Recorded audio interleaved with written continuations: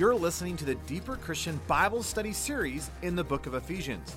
Thank you for joining me, Nathan Johnson, on an in-depth, verse-by-verse study of this incredible book by Paul. Now, let's dive into the lesson for today. But this morning we're in Ephesians chapter 1, and again we are in this last section of chapter 1, which means we're getting closer to chapter 2.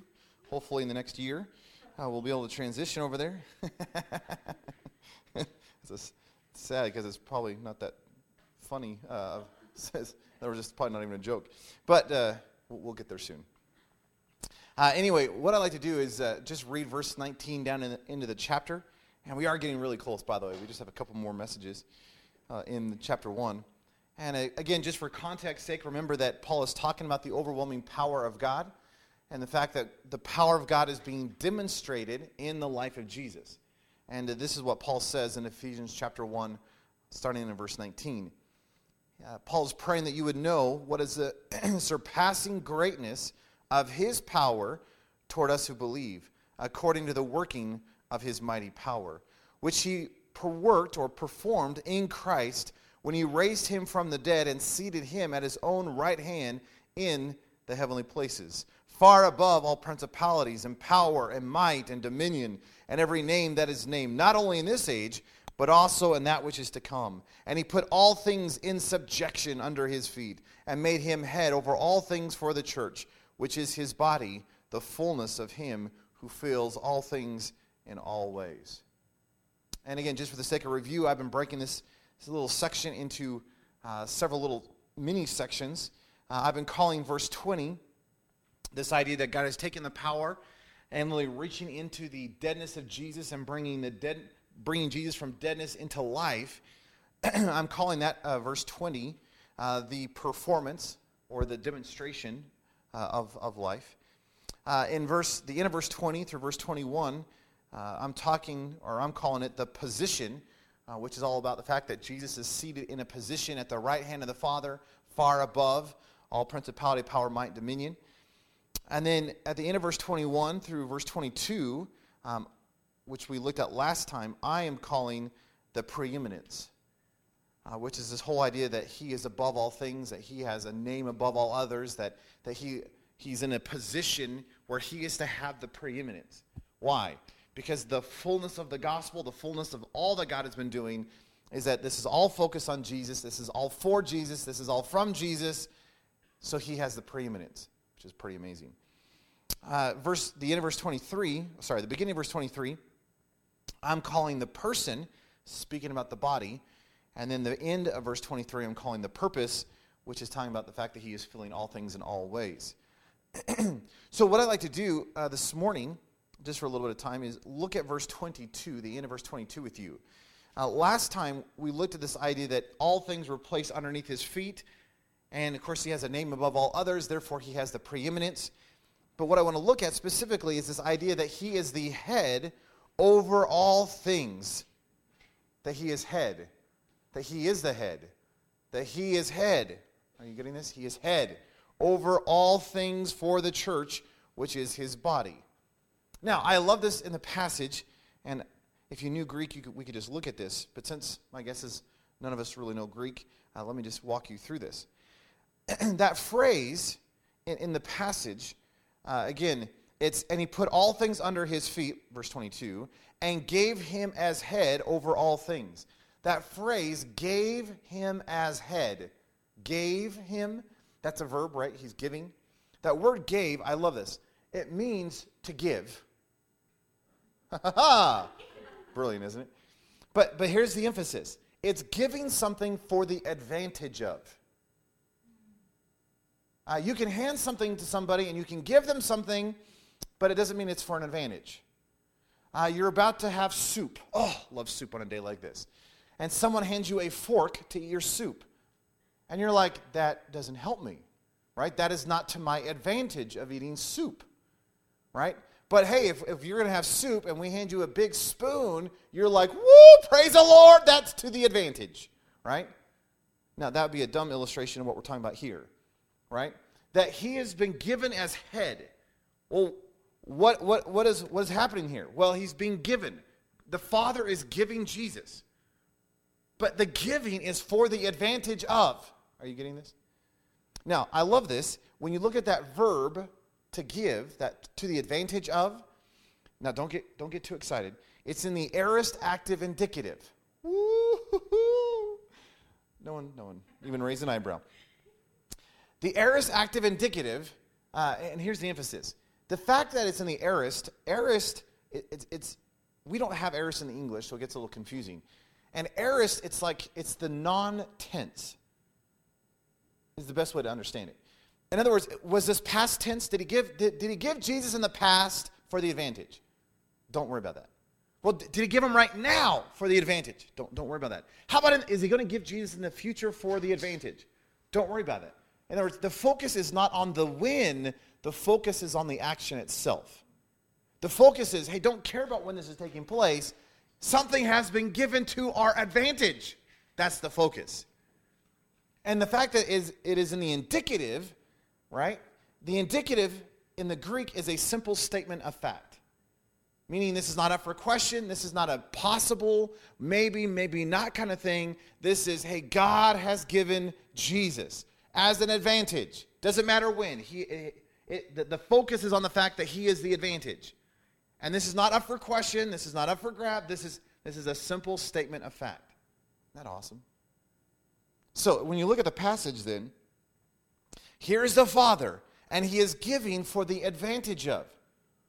Well, what did he give? Jesus. For the purpose of what? To be the head. Well, the head of what? Everything. And whose advantage is Jesus being the head over all things to? Us. His body, the church. You getting this? So you could, if you were to take all that, you could say it this way. So here's my attempt of trying to put all that into a little statement. The Father has given Jesus the position of head, which is above all, for the benefit and the advantage of his body, the church. In other words, we have an advantage. Why? Well, he's been risen from the dead. He's sitting at the right hand of the Father. He's been given this position which is far above all things. Everything has been placed underneath his feet. His name is above all others. And that is to our advantage. All right, I'm excited. When you look at this idea then, the fact that he is the head, let me just give you 3 quick ideas to kind of flesh this out a little bit on this idea of what does it mean for him to be the head. Number 1, if he is the head, it means that Jesus has the authority, the dominion, and the leadership. That he is the head. Just as a head, a physical head, right? Think about your head, right? We all have a head. Most of us, it's working, right? But you have a head. You realize the head is the very, it's the driving force. It's the dominion of your body. It's the leadership aspect of your body, right? I would say it's the very center of your body, but that sounds weird because at center we typically think of our heart, right? But in reality, the head is the control mechanism for our body.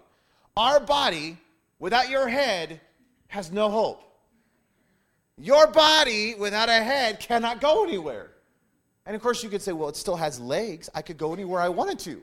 And no, you can't leave your head behind, right? That's not an option.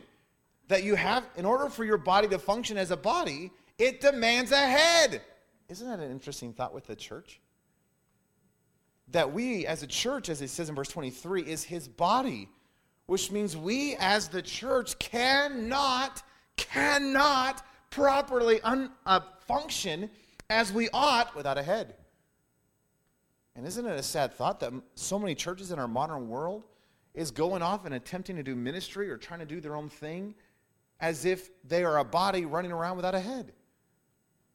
But as believers, we have come under the authority, we're under the dominion, we're under the leadership of our head, who's Jesus. And that is to our advantage. Because he is King of Kings and Lord of Lords. He's above all things.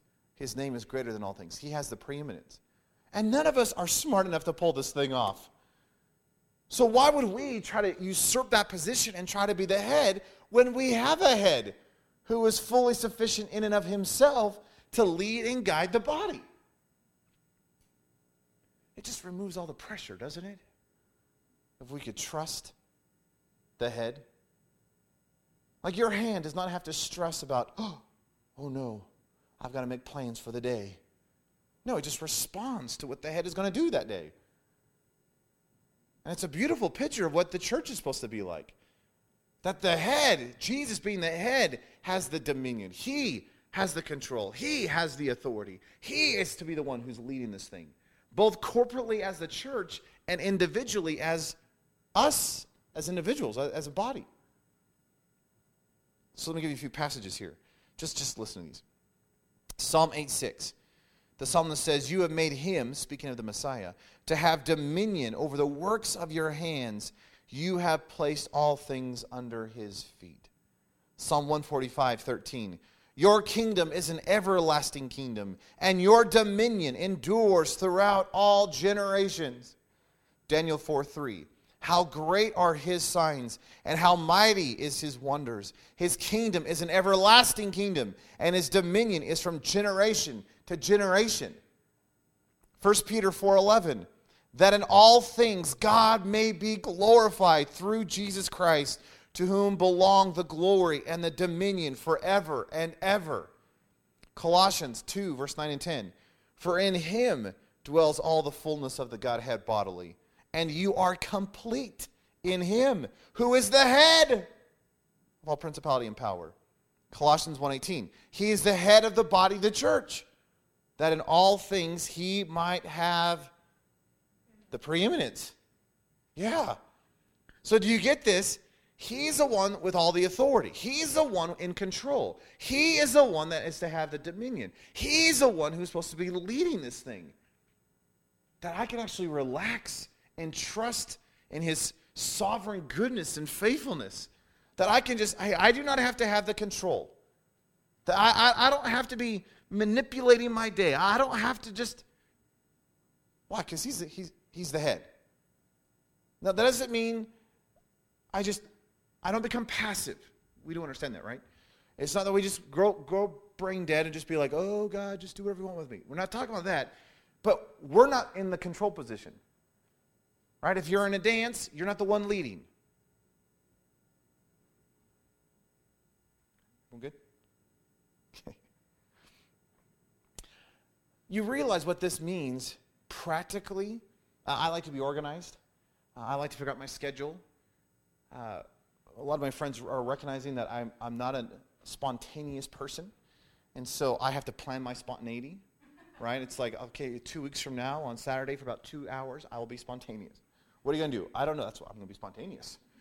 But I have to schedule my spontaneous. That's how my life works. And my life's busy, and so I tend to, usually my weeks are scheduled out, months in advance. And so, hey, if you want to do something with me, hey, I'd love to do it. And I've got gaps throughout the week. But for the most part, if we're going to do something, it needs to be on the calendar weeks in advance. That's just how I have to function. What we're talking about, him being the head, is not like I fill my calendar and then I say, God, do you approve that? You want to check this off? Is this right? See, that's me still being in control. See, this is, God, would you take over? Hey, could you somehow, could me as the body, as part of the body, just so have a clarity and an insight, and could I somehow know the heart and the mind of the head, that you, just as my head steers my body, God, could you take my life and steer my life in such a way that you use it for your purposes? I love the old stories like the Moravian missionaries. I don't know if you ever read about the Moravians. The Moravians, there's a whole season of the Moravian thing where they pray 24 hours a day for over 100 years as a community. Could you imagine? You thought our prayer times were long. I mean, could you imagine 100 years of solid prayer? And God did amazing things through that. But the missionary movement that came out of that was just, it was unbelievable to read about. And here are all these missionaries who were just saying, God, could you be in control? Where do you want us? In fact, send us to the hardest places. And of course, one of the famous stories is the these Moravians heard about this island, and there was one master, and everyone on the island was slaves, and it was just this horrible place. And these couple young Moravian missionaries were just burdened for this island. And they realized they would not be allowed to go to the island to be missionaries unless they first went to the island as slaves. Because the only people going to the island were the ones that this master was taking as slaves. And they thought about it for a while, and they says, you know what? Those slaves need Jesus. And would it be worth us selling ourselves in a lifelong slavery for the sake of us spreading the gospel? And of course, the grand story is they get on the boat, and they're leaving their families. And you recognize this is going to be the last time they see their families. They are literally selling themselves into lifelong slavery. Right? And so the family's on the shore, and they're on the boat, and as the boat is getting further and further away, as the story goes, one of them raised their hand in the air and cried out. So the last words that their family heard was, "May the lamb that was slain receive the reward of his suffering." He's worthy. So when we sing songs like "Take My Life and Let It Be Consecrated, Lord, to Thee," we're not just saying words. We're saying, hey, God, we want you to be the head. Hey, we want you to be in control. Hey, we want you to rule this life however you want to. Spill this, my body and blood, however you want to. And if that means, hey, you send me over here, and I toil my whole life, and no one ever hears about me, and there seems to be no evidence of a movement of you, but that's where you want me? All right. Hey, if that's for your glory, I'm all in. And somehow we have to trust his purpose and his plan, even if it doesn't make sense in our little finite minds. I'm sure there are times where my pinky goes, I don't understand what you're doing with the body. So why are you jamming me into this thing over here? And I'm like, there's a purpose. My pinky may not know why it's being shoved into manure, right? Or shoved into a glove, or shoved into something. Shove it in. You know, you ram it into something, right? That maybe is a bad illustration since I have no idea what I'm doing if I'm shoving it into something. But if I take my pinky finger and I'm shoving it into manure, right? If you were the pinky, you'd be like, excuse me, what are you doing with me? I am the pinky. I'm good for something. I don't know what pinkies are good for. You know. Except for the Three Little Pigs story. Or, you know, not the Three Little Pigs, but never mind. If I was the pinky, though, you realize that being in manure doesn't feel good, doesn't smell good, right? And you would wonder, what is the body doing? But as the head, there's a purpose for this. I'm growing roses. And so, hey, pinky, you're going to have to get into the middle of this manure, and you may have to spend your whole life in the manure. And you may not recognize that there are roses coming out of that. But hey, as the head, there's a purpose for you being in the manure. I don't know if this makes sense for your life. But do you realize that we have to trust the head? That if he is head, you are not. Which means you must surrender. You have to say, God, maybe I don't fully understand what you're doing, but I trust you. And so, hey, if you want to use my life on a stage, so be it. If you want to put my life under this stage, so be it. Hey, whether people know my name or don't know my name, that actually doesn't matter to me. What matters to me is, hey, would you receive the glory from my life? And I'm really going to submit myself to the will of the head. Do you know what would happen in our churches if our churches did that? God, we're your body. Use us however you want to in this community. That we are desperate for you to turn this community upside down. So, hey, you have a body here. Use it. How do you want to take us and infiltrate this community and turn this world upside down for your purpose and for your plan and for your renown and for your glory? And that this is not about us and building our numbers and looking good and getting a new building and you know, having, hey, how many did you have in church on Sunday? That, hey, that's Jesus. That's not going to be our focus. Our focus is, hey, we just want to proclaim you. And whether we fill seats or don't fill seats, that's not our concern. That's your concern. And Lord, if we win the entire community and they go down to the church down the road, praise the Lord. Because this is not about building our thing. This is about building your thing. And we just want to be your body, surrender to your purpose and to your plan. So I think that would just start changing how we lived if we actually saw him as the head. Number two, it's not just that he has the authority, the dominion, and the leadership, but number two, as the head, Jesus is to be our provision, and we are to live in perfect union with him. Do you realize that as the head, your physical head is the position or the place that gives the nourishment and the provision for the entire body? It gives direction, yes, that's true, but it also nourishes the entire body. That's a great thought, isn't it? And that your body has to live, if it's going to function properly, your body is going to have to live in perfect union with your head. Do you know how horrible it would be if your right hand started to rebel against your head? You had some problems, wouldn't you? That if we're going to function as a normal person, right, our body has to be in unity. That we have to allow the head to bring nourishment to the individual members of our body.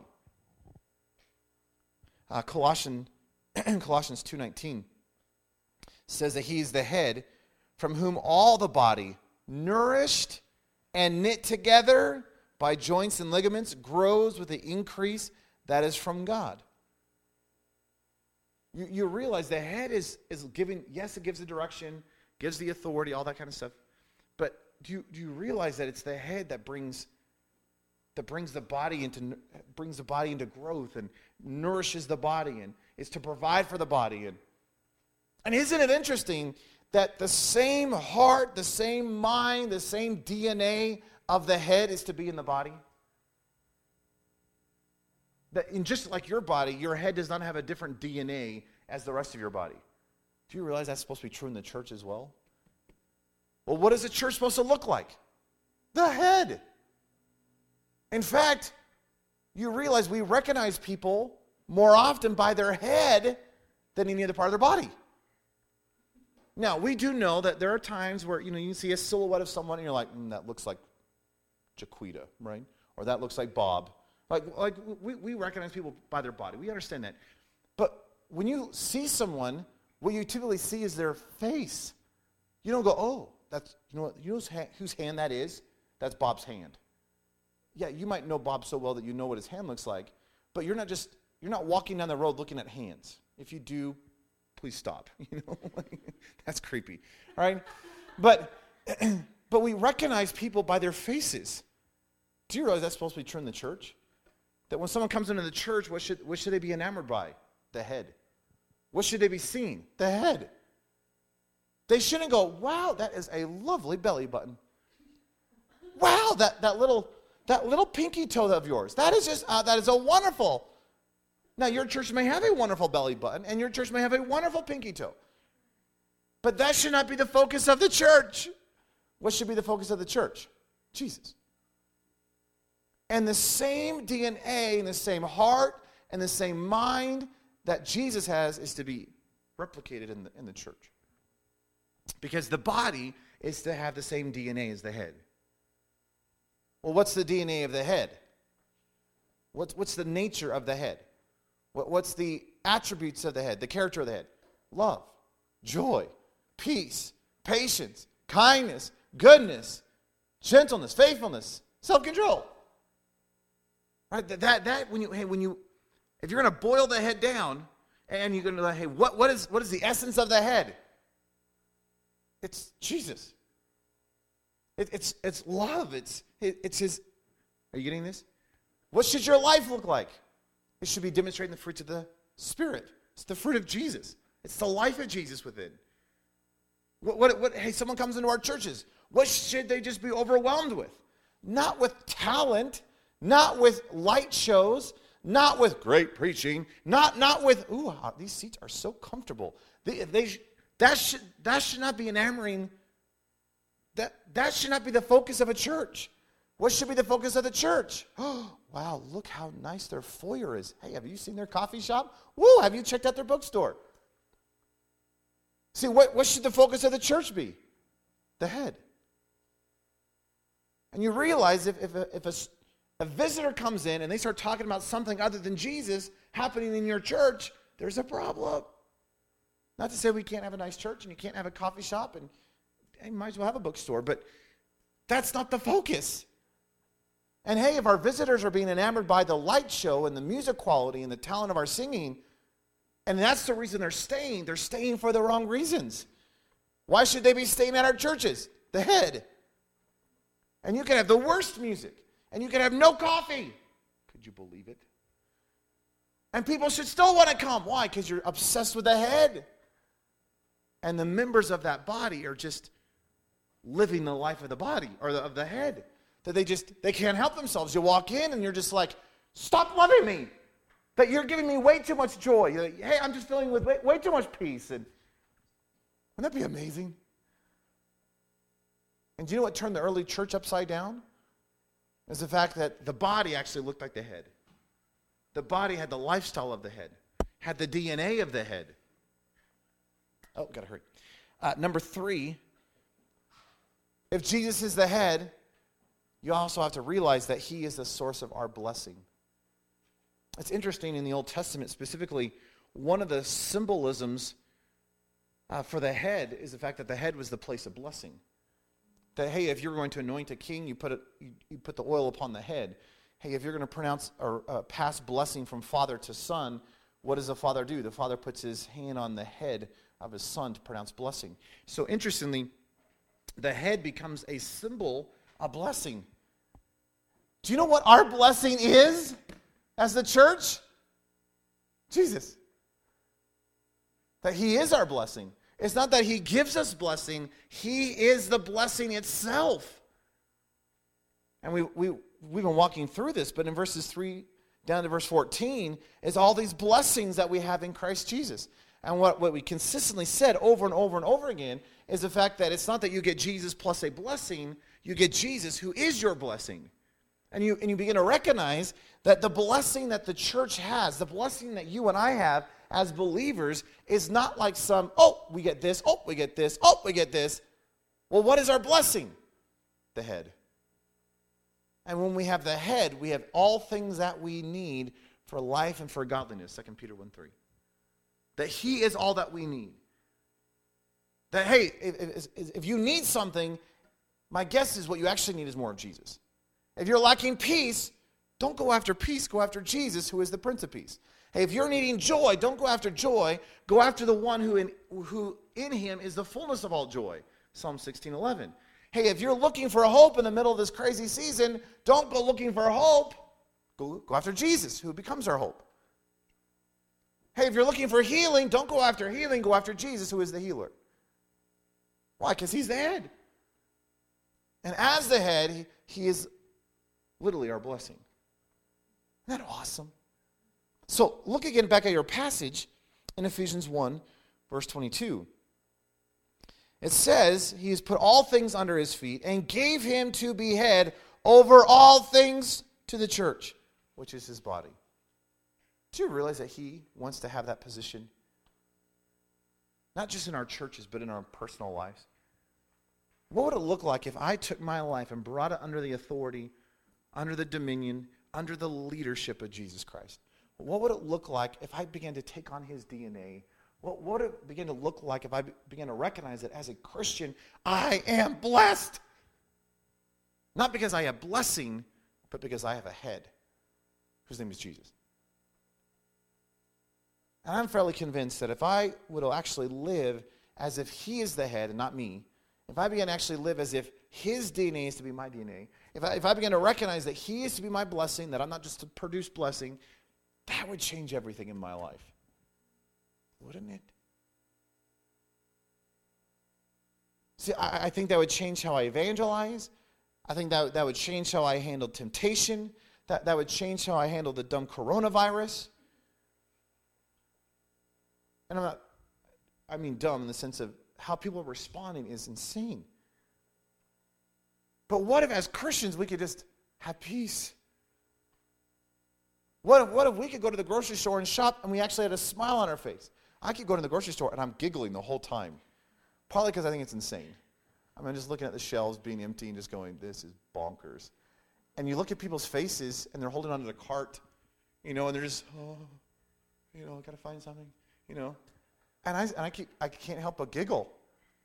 And I'm trying to, hey, it's okay. You need Jesus, you know. You don't need more toothpaste. You need toothpaste. But, you need toothpaste plus Jesus, But just embrace Jesus. Just calm down. See, wouldn't it be interesting in this season if the world looked at us as believers and said, you guys are different. I know we have a head. And we can trust our head. That our head is going to lead us and guide us and give us direction. And the head is giving us provision and protection. Hey, our head is blessing. Hey, our head is... See, this changes everything. Let's pray. Lord, we need you. Oh, Lord, you are the head. We don't have to ask you to be the head. You are the head. Lord, really the question is, are we willing to come under that authority? So, Lord, I don't want to ask, hey, would you be my head? Lord, I want to ask, would you bend me? Would you take me, my personal life, and bend me under the authority of Jesus? Lord, would you take every area of my life? I don't want to just live my life for Jesus. Lord, I don't want to just try to do this thing, grit my teeth, and Lord, I don't want to just try to force peace in my life. Lord, I just want to be overwhelmed by the head. Lord, this world needs to see not Nathan, they need to see the head. Lord, would you take my church and would you allow my church to be a demonstration of the head? That the church, the body, would actually have the same DNA, would be under the authority and the dominion of the head, and that the body would be a place of blessing. Why? Because we have the head. And Lord, in the midst of this culture, in the midst of what's going on, I pray that somehow the world will be dumbfounded by the fact that how is it that you are living in peace and a calm and a security and a hope and joy and love in the midst of all that's going on? Oh, let me tell you about the head. Lord, would you truly take my life and let it be consecrated, Lord, to thee? Lord, I don't want to make my own decisions. And yes, you give me wisdom, and I want to live in that wisdom that you've given me. But Lord, I don't want to be so tight with the head that somehow my life would just come into alignment with your purpose and your plan as the head. So, Lord, whatever you need to do to accomplish that in my life, I give you permission. We love you, Jesus. We just give you the praise and the glory. In your precious, powerful name we pray. Amen. Thank you for listening to this study from the book of Ephesians with Nathan Johnson. If you would like additional resources to help you build your life around Jesus, I encourage you to check out my website at deeperchristian.com. This podcast is the audio version taken from my video series in Ephesians. And if you'd like to view the video version of this study, you can do so by going to deeperchristian.com/Ephesians.